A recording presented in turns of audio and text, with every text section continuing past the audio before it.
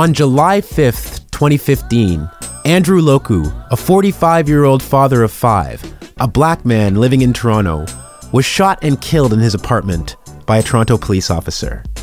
After an investigation by the Special Investigations Unit, or the SIU, which investigates serious injuries, deaths, and allegations of sexual assault against police officers, the officer who shot and killed Mr. Loku was cleared of any criminal charges. Loku is the latest black man to die at the hands of the police in Toronto and the Greater Toronto Area in recent years, and there have been very many of these incidents. Black Lives Matter Toronto, the local chapter of the International Black Lives Matter movement, decided that it was time to respond. The group organized an event at Nathan Phillips Square last Sunday, and that turned into a demonstration in front of police headquarters at 40 College Street in Toronto, which has lasted over a week, day and night. The protesters have several demands, including the naming of the officer who killed Mr. Loku, a review of the SIU, and an apology and compensation for Loku's family. Protesters have braved sub-zero temperatures, rain, an ice storm. Early on in the demonstration, police doused out the fire that protesters were using to keep warm and dismantled their tents. We spoke with several demonstrators. We witnessed a mass demonstration on Saturday where at least 1,000 people gathered in solidarity with the Black Lives Matter protesters. Here are their voices and their stories.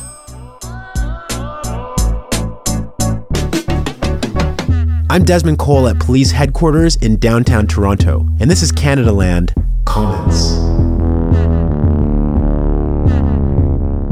This episode of Canadaland Commons is brought to you by Audible, the world's largest online audiobook service. Do you love books but find that you never really have time to read them? Audible.com has the perfect solution. Get audiobooks and listen to those books that you've been meaning to read while you're on the go. At the gym, during your commute, Audible.com provides over 180,000 titles from the leading audiobook publishers, broadcasters, entertainers, magazine and newspaper publishers, and business information providers. Now, the app is free and works on iPhones, iPad, Android, and Windows Phone. You can also download and listen on your Kindle Fire and over 500 different kinds of MP3 players. And unlike streaming or a rental service, with Audible you own your books, so you can access them anytime and anywhere right from your smartphone. Audible.com also has the Great Listen Guarantee. If you decide that you don't like the book that you chose, don't worry. You can exchange any book that you're not happy with for another title anytime, no questions asked. Now, I know that a lot of you listeners out there tell us that you like to listen to Canadaland Commons when you're washing the dishes, driving in your car, going for a run. Well, it only makes sense that you might consume some audiobooks in the exact same way, especially those titles that you've been meaning to get to.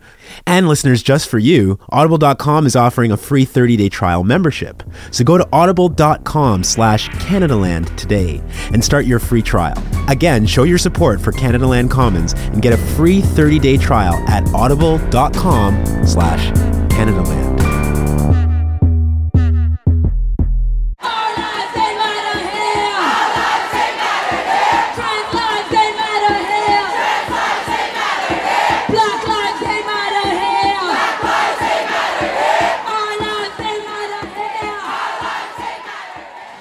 My name is Michelle Erin Hopkins, and I'm here because I believe that the deaths of Andrew Loku and Jermaine Carby were unjust, and I honestly believe that police brutality exists, especially in Canada, and it's been ignored for too long. And I feel like as a community, we need to highlight that the problem exists, and that's what we've been doing all week. I just don't think that police officers, especially in Canada, in Toronto, I don't think they care about the black members of the community. They see us as many people and many dangerous people, and they have a preconceived notion of what danger is. And that's what they see us as, regardless of the fact that we haven't proven that we're dangerous. We've had a peaceful protest for the last 6 days, and they're the ones that have been violent towards us. It's just their mindsets of the entire police force in which they just don't see us as human, and like if a life is lost of ours, they just don't care. It all comes down to humanity, and sometimes I feel like they don't have any. You say police officers don't see black people as human. Yes. Elaborate on that, because I think that that's something a lot of people would find hard to believe and actually might sound very antagonistic on your part. Why would you say something so strong? They haven't proven that they care about members of the black community. And it's something that has been highlighted during this week. The prime example is Monday, a peaceful protest where children and elders were present, children sitting next to the fire, and they knew that. The organizers told them that there were children here, and they still stormed and hurt them. I don't understand who could do that to another human being. The only explanation I could possibly come up with is they just don't see us as human beings, or they just don't value the lives of the members, and they don't think about the consequences of their actions. They don't think about the families affected. They don't think about the communities affected. They don't think about anyone that's affected except for the fact that they are sheltered. And if the families of the people who are deceased have to deal with all the disadvantages of that death has caused, why can't the police officer? Have you ever been involved in any kind of a demonstration like this before in your life? Not really. I was supposed to come down on Sunday for the Afrofest at Nathan Phillips Square, but then I wasn't able to come down because of transport. And on Monday, I was about to go to sleep, and then I checked social media, and I saw the video of what was happening to my people, and I knew that I wouldn't be able to sleep unless I came down here. It was just like a calling bigger than fear and bigger than what people thought that it was. Honestly, I feel like people have underestimated our determination. We've been here for 6 days straight. I think that is just amazing and the biggest demonstration of black community spirit. You're not from Canada, but you make claims about the black community in Canada, Indigenous communities in Canada. What is it about your short time here as a black woman that has made you so confident about your feelings on race relations in this country? First of all, I come from Tanzania, which is a country in East Africa, and I've been able to see the subtle oppressions that have been happening since colonialization from just my own home. And moving out here and hearing about these deaths, and like even when I was back home in Africa, I was keeping up a lot with the American Black Lives Matter because it was something that I, at the time, did not understand. In the terms of, I just didn't understand why so many people were dying and the government wasn't doing anything to stop that. Especially with like the shooting in the church where people were killed, and then the white person who shot them was taken and given like an insane amount of consideration. To make the comparison in my mind that if I was in like an African person in their shoes and I did that to a bunch of white people, I wouldn't be alive. And then to move out here and just hear about the deaths that have happened, and to hear about the commonalities between every single death, the missing evidence, the missing pieces, and just like seeing that there are pieces of the puzzle that just don't add up. And you can't ask people who have been oppressed their whole lives, some people who are still old enough to have gone through slavery and have gone through being pushed down and being oppressed, and you ask them to forget that and to ignore the fact that it might be happening again. And that's why I've gotten so involved in the Canadian movement, because I honestly believe that we can stop it before it gets to the large extent of basically a war, because that seems like where it's heading. And people who refuse to acknowledge the fact that Canada has its race problems and compare us a lot to America, and they say that Canada's not like America, why are you bringing American problems into Canada, why are you crossing borders? But that's the thing, Black lives have no borders. They exist everywhere, regardless of the fact that they may not want us to. And everywhere that we go, sadly, there are people who are racist and people who oppress those people and just don't see them the way that they should. And that's basically why I got involved when I moved to Canada. I met Andrew on the 5th of July at Afrofest.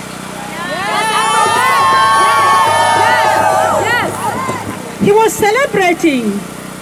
He was happy to see me and everybody. He was sound in mind. He didn't have any issue at all. All he wanted was sleep. He said he had a headache. That was what he said to me. And 4 hours later, Andrew was dead. So my name is Yusra Kogali. I'm one of the co-founders of the Black Lives Matter Toronto movement. Yusra, I was there last summer when Andrew Loku was killed by a Toronto police officer. Black Lives Matter had a rally and a march which ended up blocking the Allen Expressway. But, you know, you didn't know Andrew Loku, and most of the people who have been demonstrating on behalf of Andrew Loku did not know him. And here you are back again calling out his name in front of police headquarters. Why do you feel such devotion to this man and his story? Andrew Loku is a part of my family. All black people are a part of my family.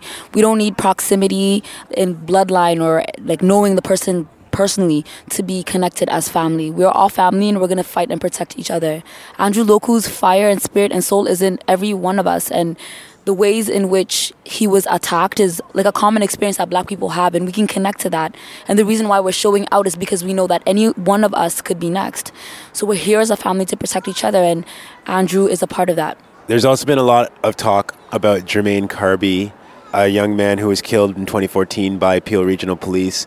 His cousin Latanya Grant was at a massive protest yesterday here in this spot talking about his life and the fact that officers were not charged in his death either. This is not just a one-off in terms of police violence and the black community, is it? No, this is systemic.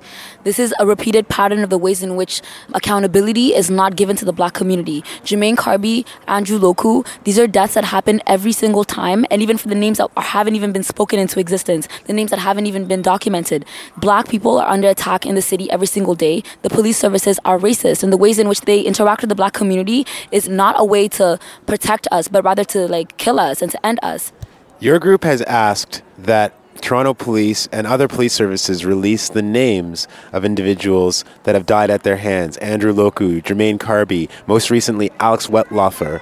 Why is it important for you that Toronto Police release the names and Peel Police and other police services release the names of officers who kill civilians?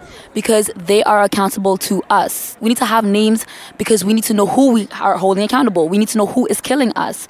And that's what it is. In the States, these mechanisms of accountability exist. Police officers' names who kill people, who commit infractions or attack the public is released. Footage is released. But here in Canada, we don't have those mechanisms for accountability. That's why we're calling for the documentation of Andrew Loku's death in his apartment complex to be made public information, and the police officer who killed him to be made public information. We have a right to these details of what's happening because that is what we need to hold everybody accountable in this process. It's interesting you mentioned the United States because I think that there is this very broad perception in our country that whatever is going on with policing in Canada, it cannot be as bad as the United States. But you're saying that they have actually mechanisms for accountability that we don't have. Yes, exactly, precisely. We don't have any mechanisms to hold the SIU accountable in any possible way. And that's a problem. And that's what we're trying to achieve with our demands and while taking up this space, is that there needs to be an overhaul of all these systems that are supposed to be working to allow us to be able to hold them accountable. People have this belief system that here in Canada we are protected and we have ways in which we can fight for our lives or even to hold people accountable, but that's definitely false. We have not seen a very high level of media coverage of the protests this week, even though people have been sleeping out in the freezing rain and cold, even though this has been a quite fierce and determined demonstration. But yesterday, there had to have been at least upwards of 1,000 people gathered in this place that we're sitting in right now. People spilling out onto the sidewalk, onto the road. People holding signs from the Sikh community, the Asian community at large, from lots of different communities saying that they are in solidarity with Black Lives Matter Toronto. What did that feel like for you? It was such an inspirational moment, and it was very reinvigorating because we've been here for a week on end, a small community, a village forming, but it's been really tough, Everybody sees the images in the media and it looks really beautiful, they look powerful, but nobody sees the sacrifice and how much exhaustion that we have to undergo just to be able to hold this space. Seeing everybody come out, though, was what we needed to have, seeing the solidarity and seeing how different communities across our city are coming just for this cause because they believe the ways in which Black life is treated in the city is a genocide, essentially. Black people, when we get free, everybody gets free. And we know that we can't do this alone. And people coming together and recognizing this was exactly the power that was needed in this space and the power that is going to be manifested as we move forward. I thought after seeing such a mass demonstration yesterday that this was going to end, that you guys were going to be happy, seeing a lot of people in the community support you, and then maybe call it a day, or call it a week in this case. You're not leaving. Why are you not leaving? We're not leaving because so many of us are so fed up, and this is our moment. So many people see this opportunity in this space right now as it's changed everything for them.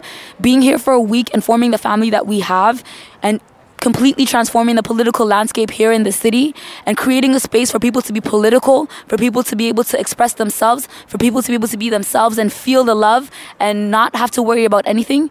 Creating that space for revolutionary love, we know for a fact that we're not going anywhere. We've opened up something so profound and so amazing in the city that the only way that we're going from this point is up.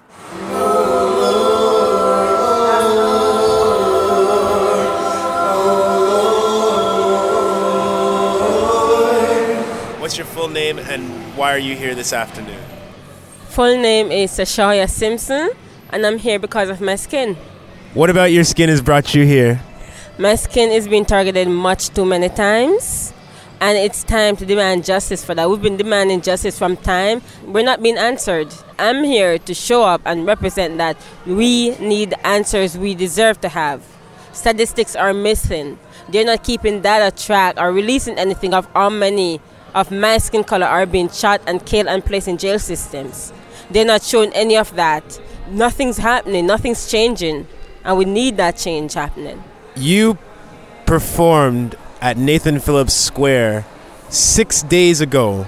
And since that time, these folks out here have been organizing in front of this police station, rallying, sleeping outside in the cold on the ground. Did you have any idea what was coming a week later when you went up to give your spoken word performance at the beginning of this whole rally? When I performed at Nathan Phillips Square, I thought that was it. Okay, that night, I know they were staying there because they set up tents. But then after I left, that same night they relocated. And then the night after, I saw the harassment that happened with the police. And I was like, what the fuck? And then that really put even more resolve as to why we need to be in this space. And the weather has been testing us this entire week. But we made it through it. We made it through freezing rain, the coldest of winter weeks so far, while sleeping on the tarps and blankets because the tents got taken. And the police dumped all this gooey, I don't know what it was, onto all the things that were there and took away stuff that was legally approved to be there. So it's been a process, and I've been coming in and out throughout the entire week just checking in because I can't stay away. What do you think the organizers of this event have accomplished by holding this space for a week? More voices are being spoken up. A lawsuit was placed to the police just the other day. Someone came out, and while looking at so many things that's been happening with the police so far, how they identify most times that unless a family member wants to reveal who's been shot, the names of the person, the ethnicities, they won't reveal anything. And yet people are coming out and pointing out that this happened. You have a right to speak up about this. We are the citizens. We're the ones they should be protecting, but are they protecting us? No, they're taking our lives instead. So what the organizers has been doing is so important. Even social media-wise, the effect of what they're doing is spreading. We've seen something happen in Ottawa from this. We've seen so many different communities came out, First Nation, Asians, like so many people are standing in solidarity with what's happening. Do you know the demands of Black Lives Matter in staging this demonstration? And if you do, could you pick any one of them that speaks to you? From Andrew Loku to Jermaine Carby, the police officers responsible, and the fact that they need to take responsibility for what took place. That's so vital and important as well. And another is they need to release statistical data of how many of our black men lives that have been taken by these police officers and how many of them are incarcerated right now, because such data are not released to the public. It's always covered and blending with all these different ethnicities. They always jump to diversity around these things, yet they won't identify exactly how many black folks are in those spaces, are in their graves right now. That needs to come out. That information is vital and important. It's so easy to get information from the States, but when you look up for Canada, it's always covered and comparing to other countries that other countries are worse than they are, while they're not releasing the data that they should be providing. So that needs to come out. If Jermaine don't get it, shut it down. If Jermaine don't get it, shut it down. If Jermaine don't get it, shut it down. If Jermaine don't get it, shut it down. If Andrew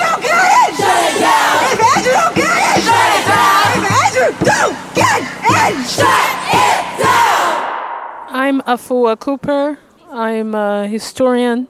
My day job is James Robinson Johnson Chair in Black Canadian Studies at Dalhousie University. We have nothing to lose but our chains, and when we internalize that we have nothing to lose but our chains and work in accordance with that philosophy, it will happen. I think it's very, very sad that we have an African Canadian police chief. He has not made any comments with regards to this Black Lives Matter here at the police headquarters. The mayor of Toronto, John Tory, has not nodded, has not referred, has not said anything to this situation. And I find that actually quite appalling. It's as if black people don't matter, the black youths don't matter, the issues that we're talking about do not matter. We are Canadians. This is our city for those of us who live and work in this city. You teach at Dalhousie University in Halifax. Do you see these issues of systemic racism and police brutality in the black community? Do you see them to be issues across the country? Absolutely. These issues are across the country. These issues are part of the structure of racism in Canada as a whole. We have similar issues in Halifax, Hamilton, Toronto, Ottawa, Calgary, Edmonton, you name it. Police brutality, racial discrimination against people of color, especially African Canadians. You know, we're talking about a century-old struggle, a struggle of four centuries, a 50-year struggle. As I hear Stan talking to you, I remember Dudley Laws and Batsy and all the marches and all the struggles that Batsy engaged in over the years. That's the Black Action Defense Committee. Yeah, thank you. And so I want people to come down because, you know, we come down for Caribana. If this was Caribana, there would be tens of thousands of people on these city streets. We want people to come down here. We want thousands of people here because not only would it send a message, it would go a long way towards our final liberation. I mean, one singer said they took off the chains, but they continue to use their brains. So we have to battle both the physical and the mental slavery that we are experiencing right now. We will not be moved. We're gonna be all right. We will not be moved. My name is Jordan Samuel. I am out here tonight to support the Black Lives Matter Toronto organizers in organizing this rally against police brutality. We're here to support each other, and I need support as well because from going to school to going to work, the system gets us down, so we need to be able to organize and be able to find community to build us back up. It's pretty cold tonight, but there was basically a mini little ice storm that came through here. It was cold, it was wet. How have you managed to survive through really, really difficult conditions this week? Well, I wasn't here for the ice storm. I've been here. This is going to be my third night because I work nights. So you've been going to work and then coming from work to come here? Yeah, I go to work at night. I come back here during the day. I go to class during the day and come back. I come back here, take my nap. I do my homework down here and everything. I support local businesses, go back to work at night. At night, I just got to bundle up tight. I have to use a lot of, heat warmers and hand warmers, foot warmers. And just remember that I'm out here trying to make a stand, trying to fight for Black lives, so I have to do what I have to do. How does it feel to get through a week of this and to see so many people finally come out? There wasn't a lot of media coverage at the beginning. It seems like now this is starting to get some more recognition. Right. It's been euphoric because it just goes from some ideas on paper to just real life. And the support has been absolutely overwhelming. It's been incredible. But of course, it has to end at some point. Do you think you're going to miss this when it's over? Oh my gosh, I've always been saying that because, when I've been coming here already, I say I'm coming home. I wake up, and I hear Indigenous drum circles, and then I hear people singing gospel. I wake up to my family. I wake up to the same people I only see during tragedy, when we have to come to another protest. But being at headquarters, it's just been very symbolic because no other group has shut the place down like this before. We just took up the space and we didn't leave. So we're going down in history right now, and I'm going to miss being part of that moment in history. Hallelujah, since I lay My name is Gary Wasey-Kizik. I come from northern Ontario, north of Thunder Bay, called Mishkigogama Reserve, Ojibwe territory. Gary, I've seen you out here every day since this protest began here at the police station. And every time I see you, you're standing here prominently displaying these two flags that you're holding in your hands right now. Can you tell me the significance of these two flags that you stand up here on high and you make sure that everybody who's walking by sees? Well, when we're holding the flags out, we're in total support of Black Lives Matter. We know what Black Lives Matter means, what it's done, and like I said, we're in total support. It's just not myself that's out here. There's other people that I'm involved with, other people that, take action, other people that stand up, and that's from the First Nations people.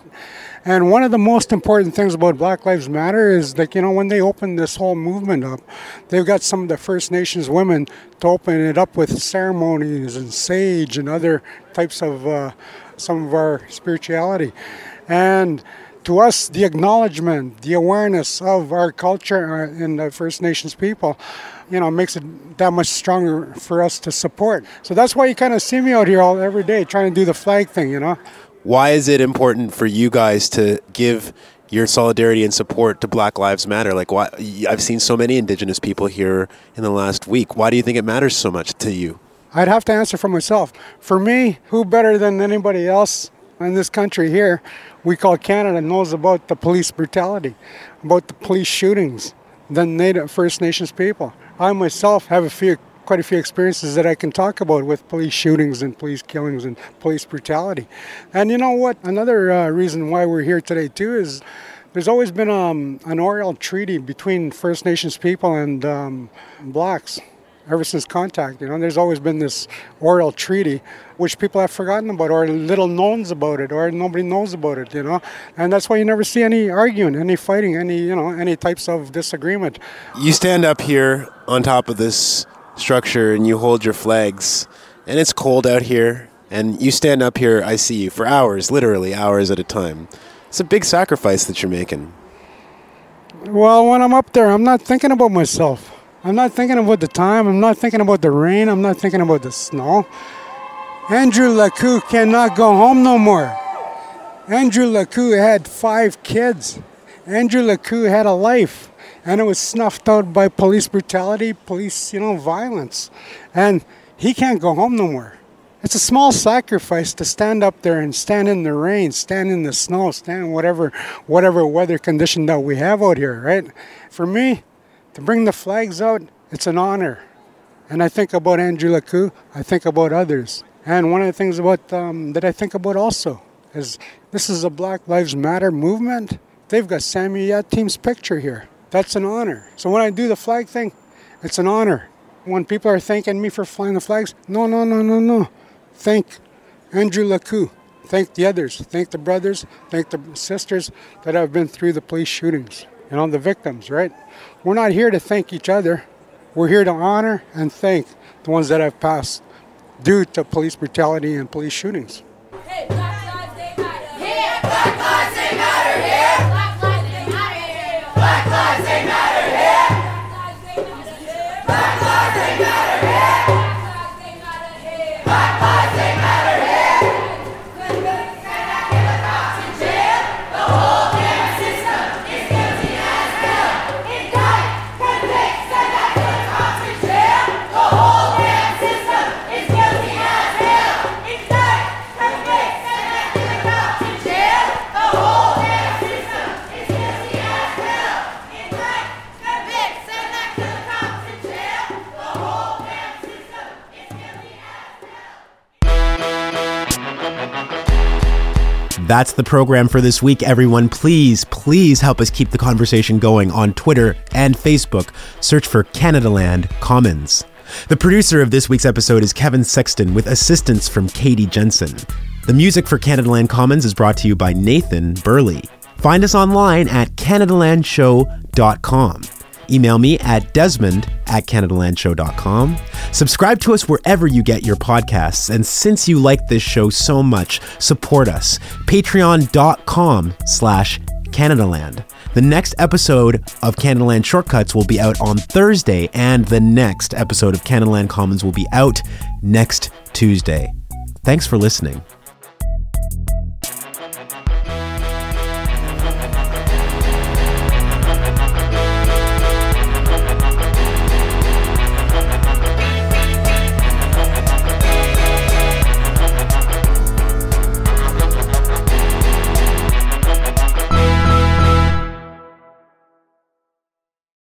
This episode is brought to you in part by the Douglas Mattress. Now, I've said it before and I'll say it again. One of the best, and I mean the best things you can do for yourself is to get a good quality mattress. The time is now, people. Douglas is giving our listeners a free sleep bundle with each mattress purchase. Get the sheets, pillows, mattress protector, and pillow protectors free with your Douglas purchase today. Visit douglas.ca/Canadaland to claim this offer. That's douglas.ca/Canadaland to claim this offer.